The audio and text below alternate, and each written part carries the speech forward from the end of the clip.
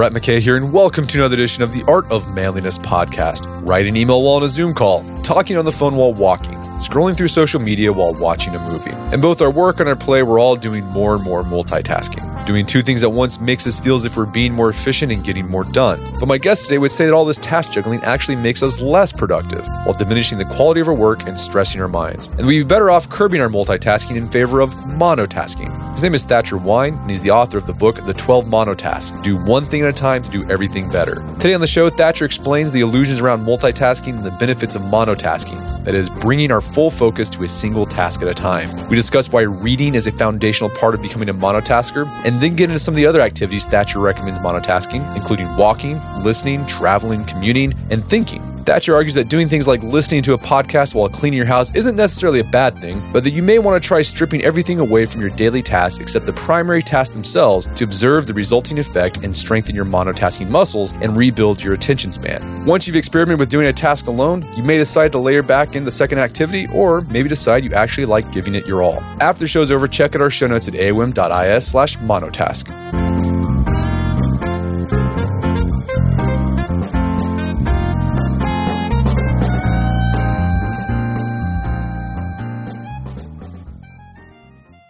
All right, Thatcher Wine, welcome to the show.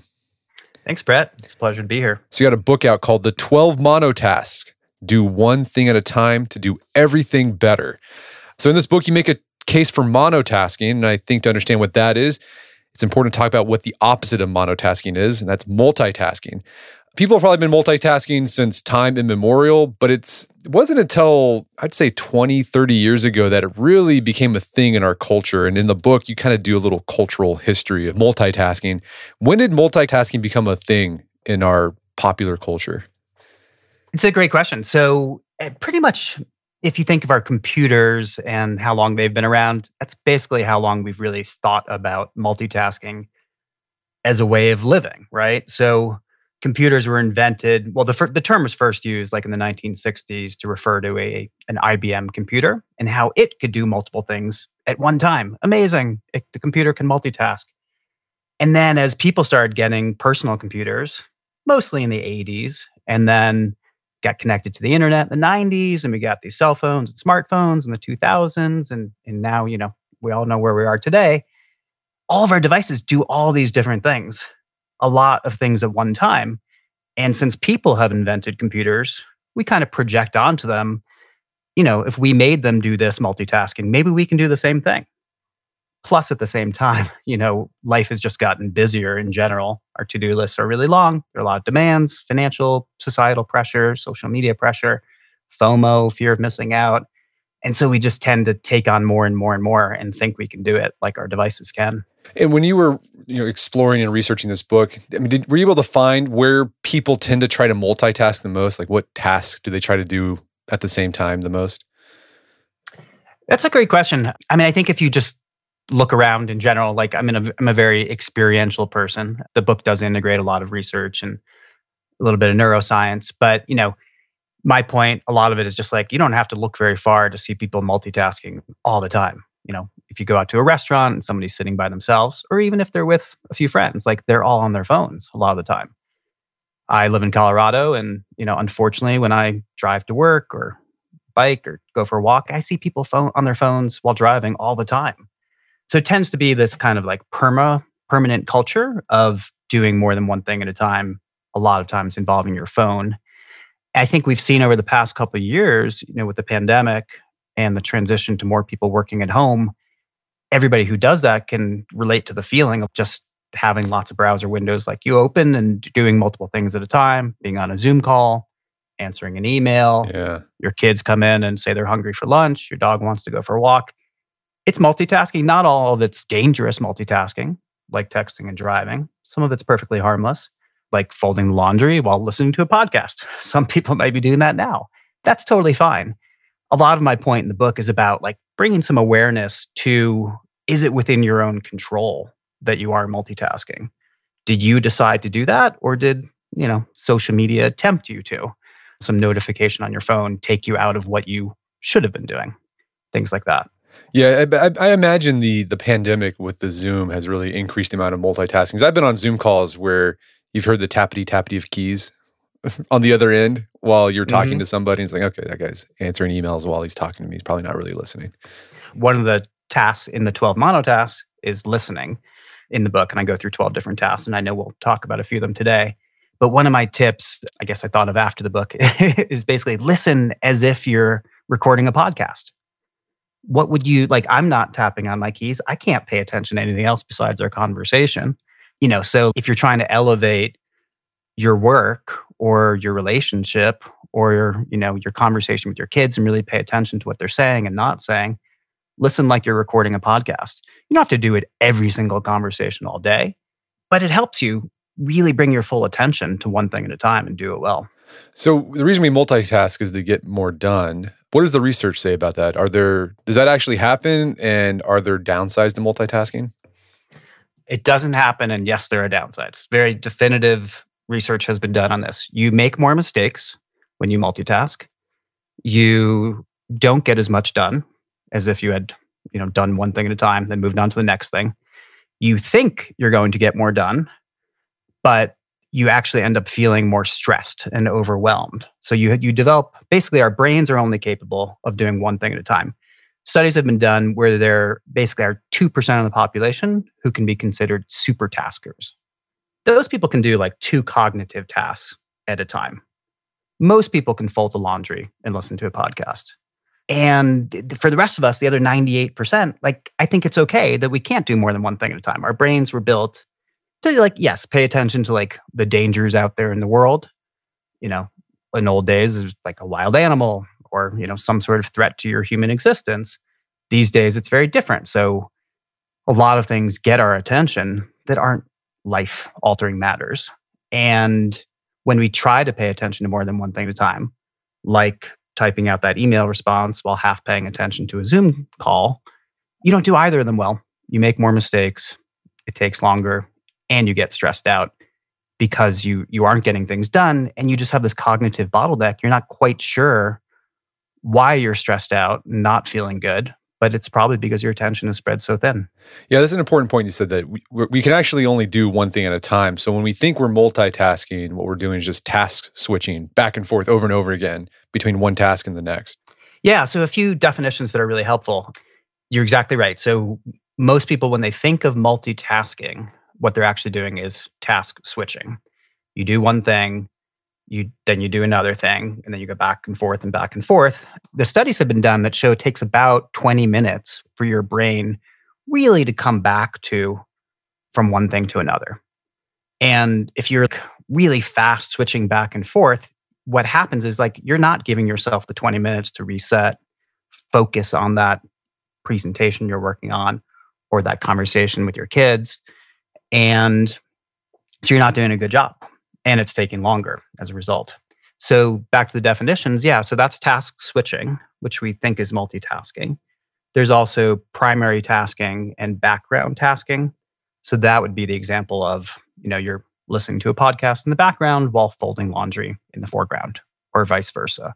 It's usually a very automated, repetitive thing that you know how to do. And if you make the conscious decision to combine those things, that's fine. Generally, we can do those things well. There are some people who can't even do either one, and I think that's great too. I mean, if you're aware of your own abilities to pay attention and monotask, then you can get through life, I think, much better and figure out where to put your attention and focus. All right, so multitasking, it causes more errors, actually sometimes make things take longer than they really should. And you quote Cal Newport in the book. We've had him on the podcast talking about his idea of deep work. And he makes that point too. He drives that point home. When you try to multitask, it actually just makes the work crappier oftentimes. And then also just that back and forth switching, it stresses you out. And that's why a lot of people, I don't know, you hear a lot of people talking I'm just feeling overwhelmed. And they're like, but I don't really do anything. Why am I feeling overwhelmed? And it's likely all that task switching they've been doing throughout the day between their smartphone and their computer and their kids and drive. That's what's exhausting you. 100%. Yeah. And I'm a huge Cal Newport fan, and his work has been very influential in my work, and both as how I run my business, which is called Juniper Books, and just as a small business entrepreneur and manager and creative, how to focus and get things done. But then it's also, influenced how I think about monotasking. and the concepts of, especially when it relates to technology and kind of practicing digital minimalism in order to, wean yourself off your devices and then reclaim your ability to get your deep work done. I should say a lot of, I think the pressure that people feel that you mentioned to do more than one thing at a time that results in, being overwhelmed and not getting things done. Like there's just this glorification of multitasking and always doing more in our society these days. And then you add on the technology, which convinces you that you're good at it. You can do it, gives you just enough notifications and feedback that like you keep going and you think you can do it all. But, if you look at where our time goes and how happy we are these days and how that tracks against, the increase of technology in society, it's not a sustainable equation for the future. So I think we have to reclaim our ability to focus this way. Yeah, it's really hard. I think a lot of people have heard the research that multitasking isn't effective, but I know that stuff, but I still struggle to let go of the idea. Like I still want to do as much as I can at the same time. And I think that goes back, we had Oliver Berkman on the podcast a couple months ago talking about his book, 4,000 Weeks. And he makes this interesting case that it's just part of being human. Like we're able to think about infinite things that we can do, but we're finite beings at the same time. Like we can only do so much. And he makes this case, a lot of productivity, tactics that we've developed. It's trying to make our finite selves into infinite selves or be able to accomplish all those infinite things. And he says, you kind of have to resign yourself that you are not infinite. So you have to just be okay with getting as much done as you can in a day and not freaking out about trying to get it all done. Yeah, I'm a huge fan of Oliver's book too. So, yeah, I think we have to acknowledge the realities, and that's a lot of what his book is about. That, yes, you want to do more and more, but we are humans. There are only 24 hours in the day. And what the solution to living a happier, more fulfilling life is not to just always be doing more. You have to be realistic. And so a lot of what I bring it back to in the 12 monotasks is about the present moment. And in each moment, you can only be doing one thing at a time. You can make it look like you're multitasking. You may aspire to, get more done, make more money, have more friends, more followers, whatever. But in each individual moment, like that's where everything really happens. And so if you choose to do one thing in that moment, that's really, I think, the key to productivity and happiness. So, okay, the downsides of multitasking is taking longer on stuff, doing stuff not as well, feeling stressed out. I imagine the benefits of monotasking is the opposite of those things. Yeah. So I think of it in, 3 or 4 kind of key benefits of monotasking. One is you get more done. Just overall, you boost your productivity. Second is you decrease your stress level. So that feeling of being overwhelmed and not getting anything done leads to, less stress if you monotask instead of multitasking. The third thing is you increase your happiness. And that a lot of that comes from improving your relationships with other people, being more present in the moment and with the people you either work with or your family, your friends, and just being more connected to everybody, not being, half paying attention all the time. So that's what it's really all about, the productivity, the stress, and the happiness. Happiness. I imagine, do you still struggle with multitasking, even though you've written the book on monotasking? Absolutely. Yeah. I say, I wrote it largely for myself out of my own experience, like how I went through some very distracting things, like in addition to all the distractions that we face that we've talked about as far as technology and work and just keeping up with the pace of life. I went through cancer treatment a few years ago and a divorce and putting my business back together after going through those things. And I really had to kind of sit down and figure out, like, how do I navigate my way through all this, continue to do good work, be productive, creative, successful, be a good father. And, how have I done it in the past? Like even before I went through those things. And so the philosophy very much came out of that, but it hasn't taken away the problem. Like it's just made me more aware of when I'm multitasking versus monotasking. And therefore, how do I feel about it? And I think it's made a huge improvement in my life. I say for everyone, like it's not about achieving some sort of monotasking sainthood, right? It's not like you're going to get to this enlightened level and all the problems are going to go away. It's more about having an awareness that this is something you're going to have to face like in every moment and definitely into the future as the future gets more distracting. There's going to be more technology, more pressure of every kind to pay attention to things that are important. So it's good to build what I call the monotasking muscles now so that you have them for everything you need to do today and into the future. Okay, so in the book, you highlight 12 tasks that you think are right for monotasking and help you build those monotasking muscles. And the first one is reading. Why do you start off with that? So a lot of my thinking about reading goes back a really long time, and it's very connected to the work that I do at Juniper Books, where we curate book sets and book collections for clients around the world and try to give people more and more reasons to buy books and keep books in their home and read books. And especially as I was going through cancer treatment, I was thinking like, why do I do what I do? And how can I, should I do it on the other side of these health issues? And why is it good for the world? Like, what's my mission in life? So I really started thinking about reading in a broader sense than just book selling, for example. And I think books are just inherently good for us as human beings. Not only are they great for like learning new things and being entertained, but they also strengthen our ability to pay attention. So when you read for 20 minutes or however long you read for, you get back a strengthened attention span because you gave your attention, like it all went into one single point of focus on the page. And I am a big believer in printed books because I think we all look at screens too much. And I think the experience of reading a printed book just feels different, having an object in your hands, feeling, where you are in the book, how far through it you are, where things happen on the page. So I thought a lot about reading, why it's good for the world. I researched, really dedicated readers in the world, like Oprah Winfrey, Warren Buffett. And I don't think it's a coincidence that some of the most successful people in the world are also really big readers. Their ability to pay attention and be productive is enhanced by their reading habits. It's not just that they know more stuff.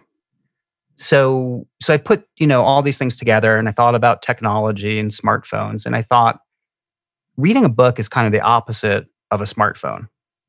Reading a book strengthens your attention. Looking at your smartphone fragments it, makes you think you can multitask and do lots of things at one time. And so that's kind of where I thought of the definition of a monotask to begin with, was reading a book. And then I expanded that to think about, well, what if we took that same approach, that focus that we bring to reading and applied it to other everyday activities? And then I, started looking into and writing about walking, listening, sleeping, thinking, and how just if you give those 100% of your attention, can you do them better? And can they give you something back in the same way that books and reading give you back your strengthened attention span, an ability to pay attention to everything in life and do it all better? So you don't just have to read all the time. You can do any or all the 12 monotasks. No, I think reading is a great foundation. It's a great exercise to strengthen that monotasking muscle, because especially paper books. And I think the thing that makes reading difficult today is that we try to do it on our screens. And I found, and I think they've done research, like Nicholas Carr has done research on this. When we consume text via a screen, we have a tendency to skim more, and you're just not as focused. But if I have like a paper book or like a paper magazine, that's the only thing you can focus on. You can't go anywhere else. And it really forces you to stick with the reading. If you're reading on a smartphone, there's always that temptation to like switch apps or go to the next browser, click this link, and it doesn't allow you to get really focused. Yeah. So Nicholas, you're 3 for 3. You mentioned 3 of my favorite authors.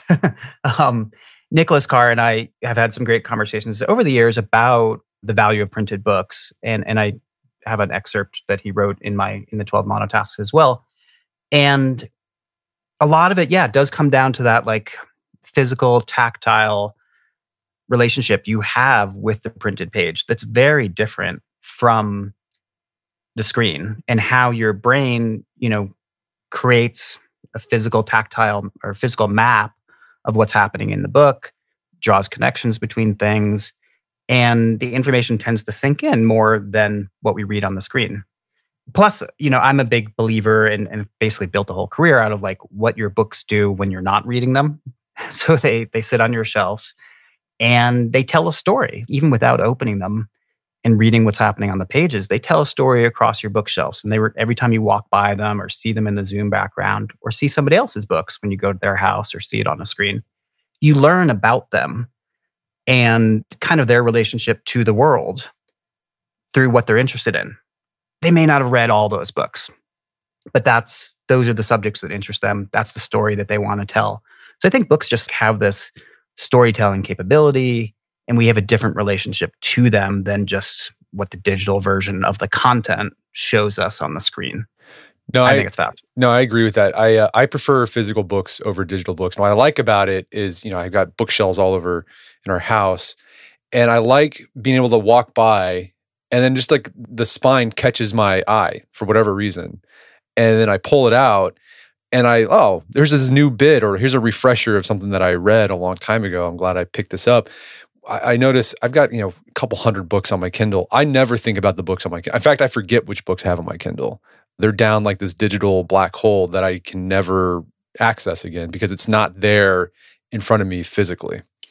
You never, I don't know how many people are going to cocktail parties these days, but you don't go to a cocktail party and say, hey, can I take a look at your Kindle and see what's on your reading list and then decide what to talk about? It doesn't work that way. So yeah, books are really fun, whether it's you or somebody else seeing them, just to see them on the shelves and pick one up randomly. I do that all the time. It's fun. So how do you train your brain for monotask reading? I mean, if someone hasn't monotasked reading in a while and their brain's all, scattered from consuming content on their phone, what's a good way to start with that?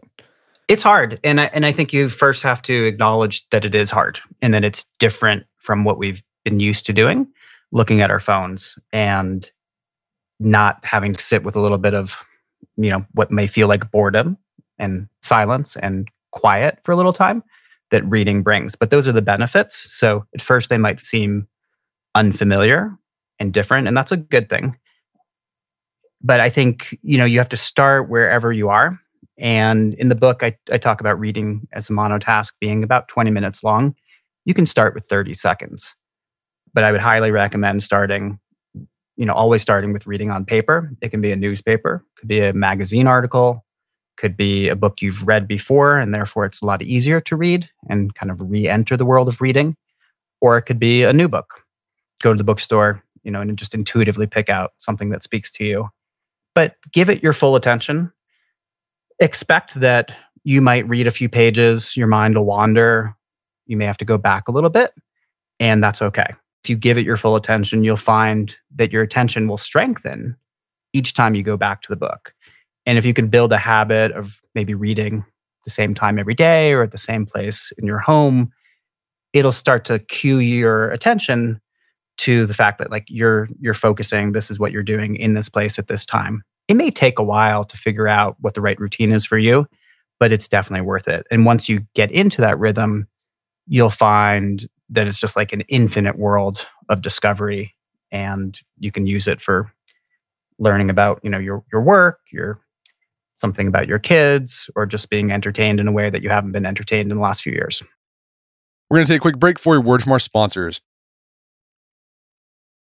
And now back to the show. The next monotask is walking. In the book, you start off talking about some famous monotasking walkers. Who are some of these guys? Basically, philosophers, thinkers, scientists have used walking throughout history to work out their ideas, their thoughts, to just get away from the stress of life, even before all this technology and the fast-moving pace of 21st century life. So people like Jean-Jacques Rousseau or Nietzsche, the philosopher, or Socrates, they all walked as a matter of thinking. And that might sound like a multitask to you, and it can be. So I wouldn't necessarily recommend walking to go come up with a brilliant idea. But if you put down your work and leave things behind and go out into nature or even the city, go around the block, whatever you have available to you, if you give your full attention to it and pay attention to your walk, like the sounds of your feet, the sounds of nature, the sights that you're seeing, if you resist the temptation to take a picture on your iPhone, things like that, you'll really treat walking as a monotask. And then you can decide to add back later some problem solving that you want to do, or some idea will just come to you. Okay, so that's interesting. So walking is one of those tasks that it's easy enough where you could multitask.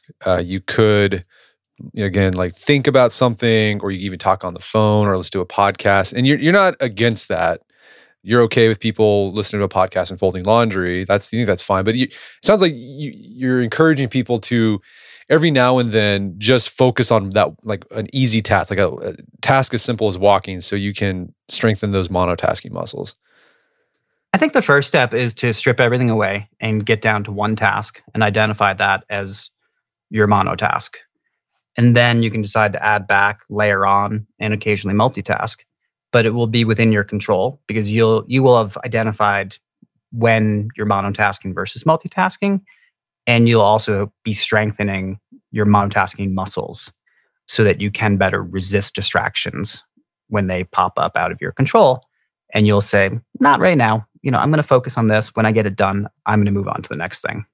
So with monotask walking, that's just, you're just going to go and you're just going to focus on just the walk. Like what are your steps? Is it kind of like a meditative practice? Like there's like walking meditations, right? You're just focusing on the steps. How does the air feel around me? Is that what it looks like? I think that's a great way to think of it. Yeah. As like a mindfulness or meditative walk, and to really think about your other senses. So your body pretty much knows how to walk. So if you think about your other senses, like sound, hearing, the sounds you're hearing, what you're smelling, what you're seeing, and if you want to touch the trees or the flowers or something, that's fine. But it's basically bringing your attention fully to the walk in order to relax your mind. And I think like people, when you're thinking about something else and doing another thing, so if you're thinking while walking, because it's happening in your own brain and nobody can see you doing it, it doesn't like necessarily fit the classic definition of multitasking that is visible to everybody. So I think it's good to bring some awareness to that. It's not always a bad thing, but just to acknowledge, I am trying to do two things at a time here. I'm going to choose one. I'm going to give more of my attention to it and see what happens. And I guess a good way to start with that, I think you talk about the book 20 minutes. Again, just like go for a 20-minute walk where all you're focused on is the walk. And I'll repeat the 20 minutes a lot in several of the monotasks throughout the book, because I think it's a good goal for our attention spans. It's really hard. I mean, studies have been done these days that show that a lot of people can't pay attention for more than 6 seconds. And we have to strengthen that. There's so much every person, wants to do on this planet, whether it's on their to-do list or just having a great relationship with their family or their partner.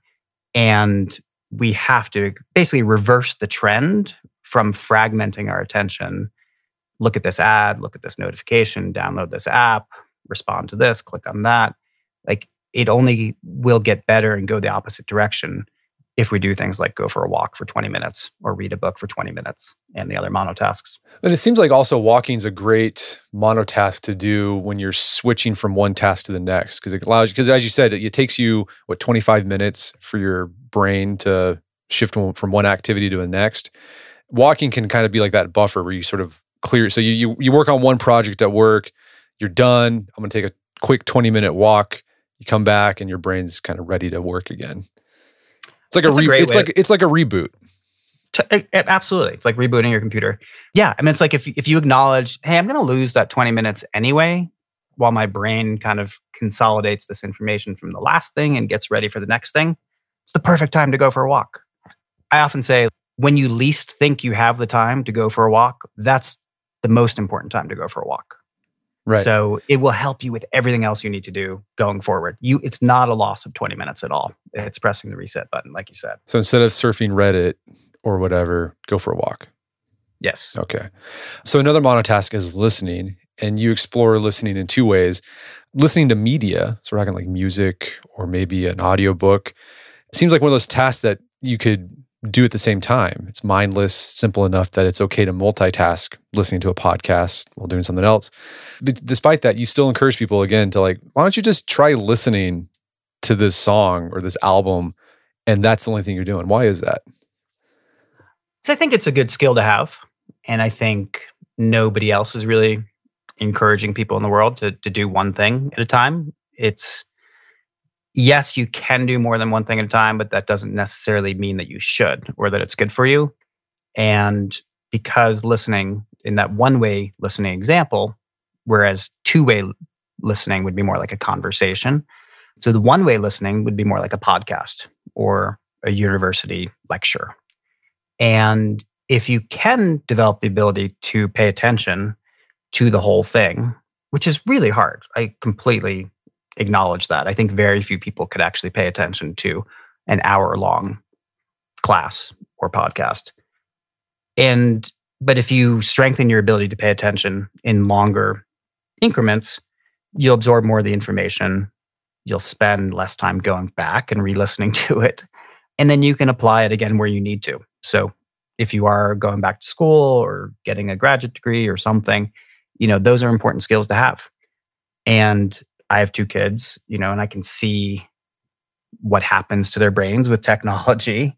And I have to wonder, when they progressively go through their education and go to college and everything, like, is their ability to sit in one place, be a little bit bored in a classroom and listen to a lecture and get all the information affected? So I think it's just a good skill for all of us to have to strengthen that. And thankfully, like, there are all these great podcasts and sources of listening out there to practice with every day. No, and I think I have a tendency, my wife has this tendency too, like she'll listen to a podcast while she's doing a chore, like folding laundry or just cleaning the house. And, I've done that too when I've got some other chore, I'll listen to a podcast. And I find that, yeah, on the one hand, it kind of gives you something to do while you're, twiddling away with your hands cleaning. But at the same time, I noticed that like I miss things in the audio. Like I thought like I miss things that I'm listening because I'm focused on this task that I'm doing, or the task that I'm multitasking, listening to audio with takes longer because I stop and listen to the like, oh, here's this good part in this episode. And so, cleaning takes longer if I just had been cleaning and not listening to the podcast. And if you think about the cleaning as a monotask, it's not one of the 12 monotasks in my book, but you can do anything as a monotask with your full attention, and you will be the judge. Like, you don't need a research study to tell you, did you do it better? Did you do it faster? Did you make fewer mistakes? Did you maybe find ways that you enjoyed it that you had kind of numbed out before? And cleaning may not be the best example in terms of discovering amazing new things about yourself, but there are lots of things in this world that I think we've gotten used to multitasking, and we miss a lot of the details. It's obvious in a podcast, if you gave me a quiz, 20 questions, these came up, were you paying attention? It's not going to be so obvious with cleaning or folding the laundry. But I think there's something to discover in everything we do if we pay attention to it. What about listening to music while you work? I've seen conflicting research on this. On the one hand, I've seen research, yes, it can help. Other research says, no, it's actually distracting. You should just put on noise-canceling earphones and just work in complete silence. So different people have a different reaction, like their brains work differently with different stimuli. For me, I find music to be really helpful for working out, like just changing my mood essentially. And I think probably a lot of people can relate to that. Like, you want to go high energy, like put on some loud music. Whereas with work, if I really have to think, I can't listen to anything with lyrics. I can sometimes listen to classical music or piano or something like that. And that is helpful. But other times, like, I'll just, now, because I'm so used to thinking as a monotask, I sit down at my desk, I put on my big headphones, and sometimes an hour later, I forget that I never put on any music. It's more just the ritual of here's how where I'm going to be. I'm going to give my full attention to my work and thinking. And the music is not really required as part of that. Some people might find that it is required for them to do their best thinking or other work. So another part of listening is that two-way conversation when we're talking and listening to people in real life. And this is more effortful. And it's hard. It can be hard just to listen to somebody. What gets in the way of monotasking to this kind of interpersonal listening? Listening is really challenging. And I think it's when early readers read the book, they said that that was one of the chapters that made the biggest impact on their life. And I think a lot of that is because we've built up this expectation that people aren't really going to listen to us completely. And it's surprising to us when they do listen, when they give us their full attention. We kind of expect that someone's going to be scrolling through their social media and just nodding their head, whether they're in person or not. And so why is it hard? I mean, one is because our smartphones make it really hard. They're very tempting, take some of our attention away. Even if we're not using them, like you're thinking about them on the table there. You're wondering if your phone just, notified you or rang or whatever, or if your kids might try to reach you or the school, et cetera. So I think there's this expectation that we are going to be distracted. We are going to be interrupted. And it doesn't let us settle into like 100% listening state. And for the person who's doing the talking, they may not pay attention even to what they're saying because they're just assuming that the other person's only going to listen to half of what they're saying. So I think another thing that gets in the way is that a lot of times people are multitasking in that they're half listening and half thinking. You're thinking about what you're going to say in response as soon as the person stops finishing talking, or you're going to think about how to interrupt them. So I think if you can just truly listen, and then when it's your turn to talk, monotask that, speaking back to them. And it can just change the cadence of the conversation, the amount that you hear. And I think when people really feel listened to, they feel very valued, and you end up having a closer friendship and relationship with them. There are definitely some, there's kind of an unlimited number of opportunities that we have in our daily lives to interact with other people and do a better job listening to them. If you really approach it as a monotask, I think you'll see the benefits very quickly. So traveling is a time that a lot of people multitask, but you encourage people to monotask on their commute. What does that look like? So I mentioned, the prevalence of texting and driving earlier, and that was originally where the idea for that chapter came from, and just my own personal public service announcement. To be honest, I then broadened it out, and it's called Getting There. And the chapter really covers everything from commuting to traveling for pleasure, and just how we've become habitually accustomed to multitasking while we travel, whether that's listening to an audiobook while driving, or making a phone call, or if, we're taking the train or a plane, doing something else during the time. And if you identify which of those things are truly dangerous, if you're the driver, those go in one bucket. Other things that are just distractions and multitasks that are maybe taking away from your experience of traveling to a foreign country, or taking a trip you've never been on, or making your commute more interesting. Those things are in, a separate bucket. And again, like we've talked about before, it's about kind of unwinding all the multitasks and giving your attention to one thing. So if you gave your attention to the journey, can you notice more things out the window that you've never seen before? Can you plan out a new route to work to make it more interesting? And then you can add the multitasks back. So most people can effectively and safely listen to an audiobook or a podcast on their commute. And that's totally fine. It's just about, bringing some awareness to it. There's some things that really do stress people out, and they'll make mistakes, like trying to do their work on the train. It's just too distracting, and they end up making mistakes. It takes longer. They get more stressed out, like we've talked about. So it can just help kind of give yourself permission to do one thing at a time and figure out whether you're capable of adding other tasks back later. Yeah, I think monotasking traveling is a great way to exercise that muscle. There's been times where I'll just not have the radio on. It's a great time to exercise that muscle to not check your phone when you're at a stoplight, and just sit there and just be in the moment. And I've done this every now. I don't know. You didn't advocate this in your book. I've done this when I've been feeling, I don't know. It's because I just wanted to try it. I've tried monotasking flying on a plane. So just sitting on the plane and not reading or listening to a podcast, I can't last that long because it's pretty tedious. So if you really want to exercise those monotasking traveling muscles, try just to sit on an airplane and and look around you. It's a great point. I mean, it's hard. It leads to boredom, right? So why do we reach for our phones at the stoplight or wherever? Like, is there really going to be a life-altering message we have to see or respond to or something? Or are we just bored? And are we no longer capable of sitting with that boredom for a few seconds or a few minutes or a few hours on the plane? I think it's okay to be bored. I think we've lost that ability. And before smartphones, we had to be bored. We had to like daydream or look for something interesting or strike up a conversation with the person next to us. I think those are all good things to do still. So who knows where it'll lead, but it can all start with monotasking. Yeah. So another task you encourage people to monotask is their play, which seems kind of weird. Like people would try to multitask while they're playing. What stops us from monotasking our play? If you've been to a live concert lately. Yes, I went to one a couple months ago. Yeah. Yeah. So, I mean, I know people haven't been going as much in recent years, but because of the pandemic, but in general, if you go, like a lot of people have their phones out and they're taking pictures, capturing video of the show.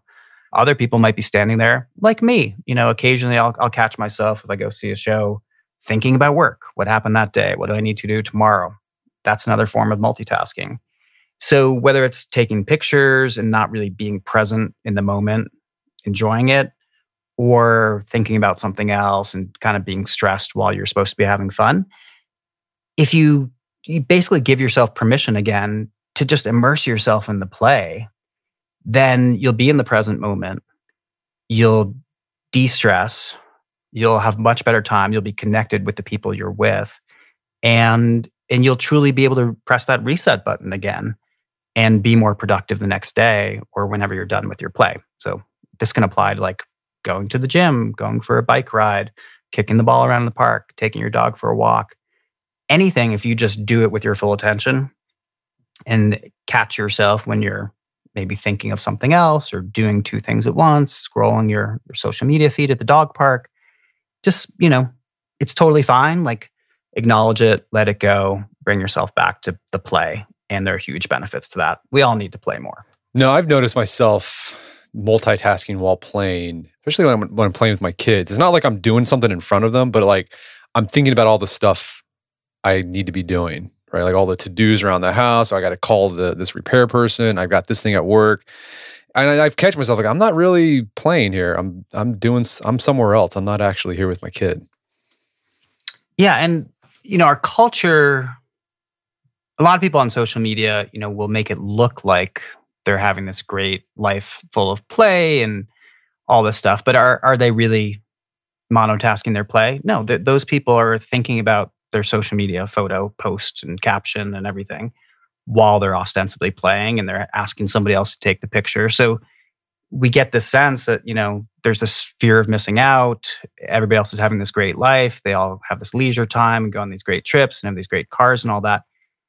Those people are just as stressed out or more about the next post than you are. So the place to be is right here, right now. And whether you're doing your work or playing, do it with your full attention.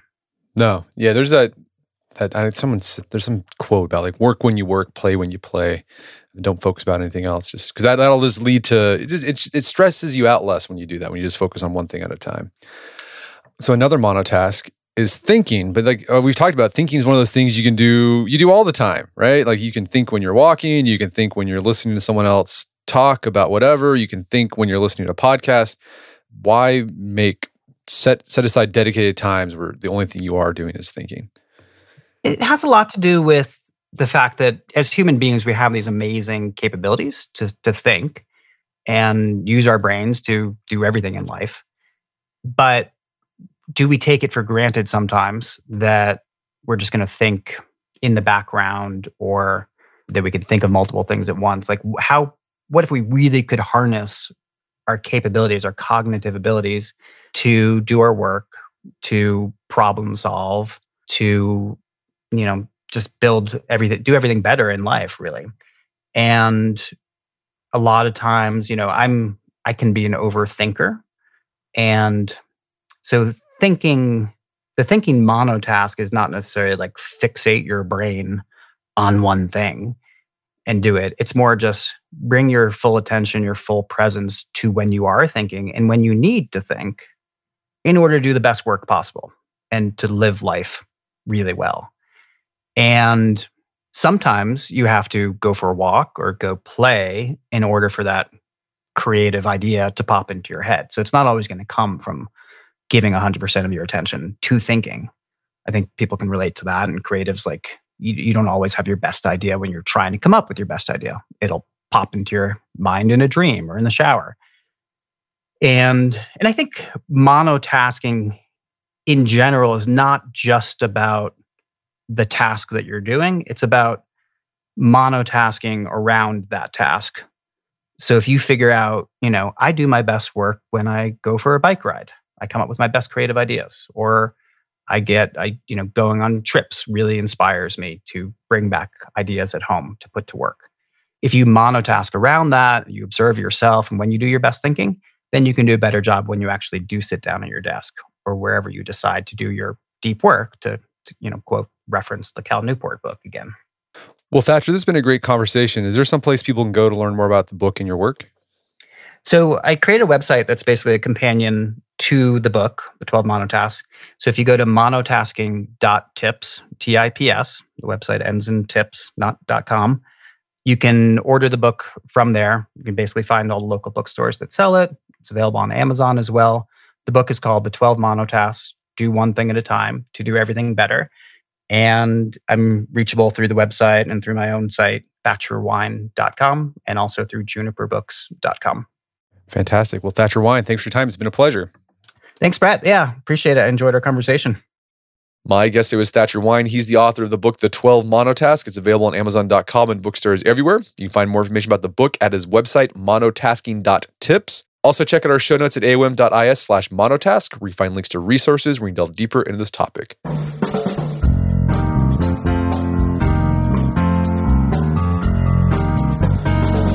Well, that wraps up another edition of the AOM podcast. Make sure to check out our website at artofmanliness.com, where you find our podcast archives, as well as thousands of articles written over the years about pretty much anything you can think of. And if you'd like to enjoy ad-free episodes of the AOM podcast, you can do so on Stitcher Premium. Head over to stitcherpremium.com, sign up, use code manliness at checkout for a free month trial. Once you're signed up, download the Stitcher app on Android or iOS, and you can start enjoying ad-free episodes of the AOM podcast. And if you haven't done so already, I'd appreciate if you take 1 minute to give us a review on Apple Podcasts or Stitcher. It helps out a lot. And if you've done that already, thank you. Please consider sharing the show with a friend or family member who you think would get something out of it. As always, thank you for the continued support. Until next time, it's Brett McKay, reminding you to not only listen to the AOM podcast, but put what you've heard into action.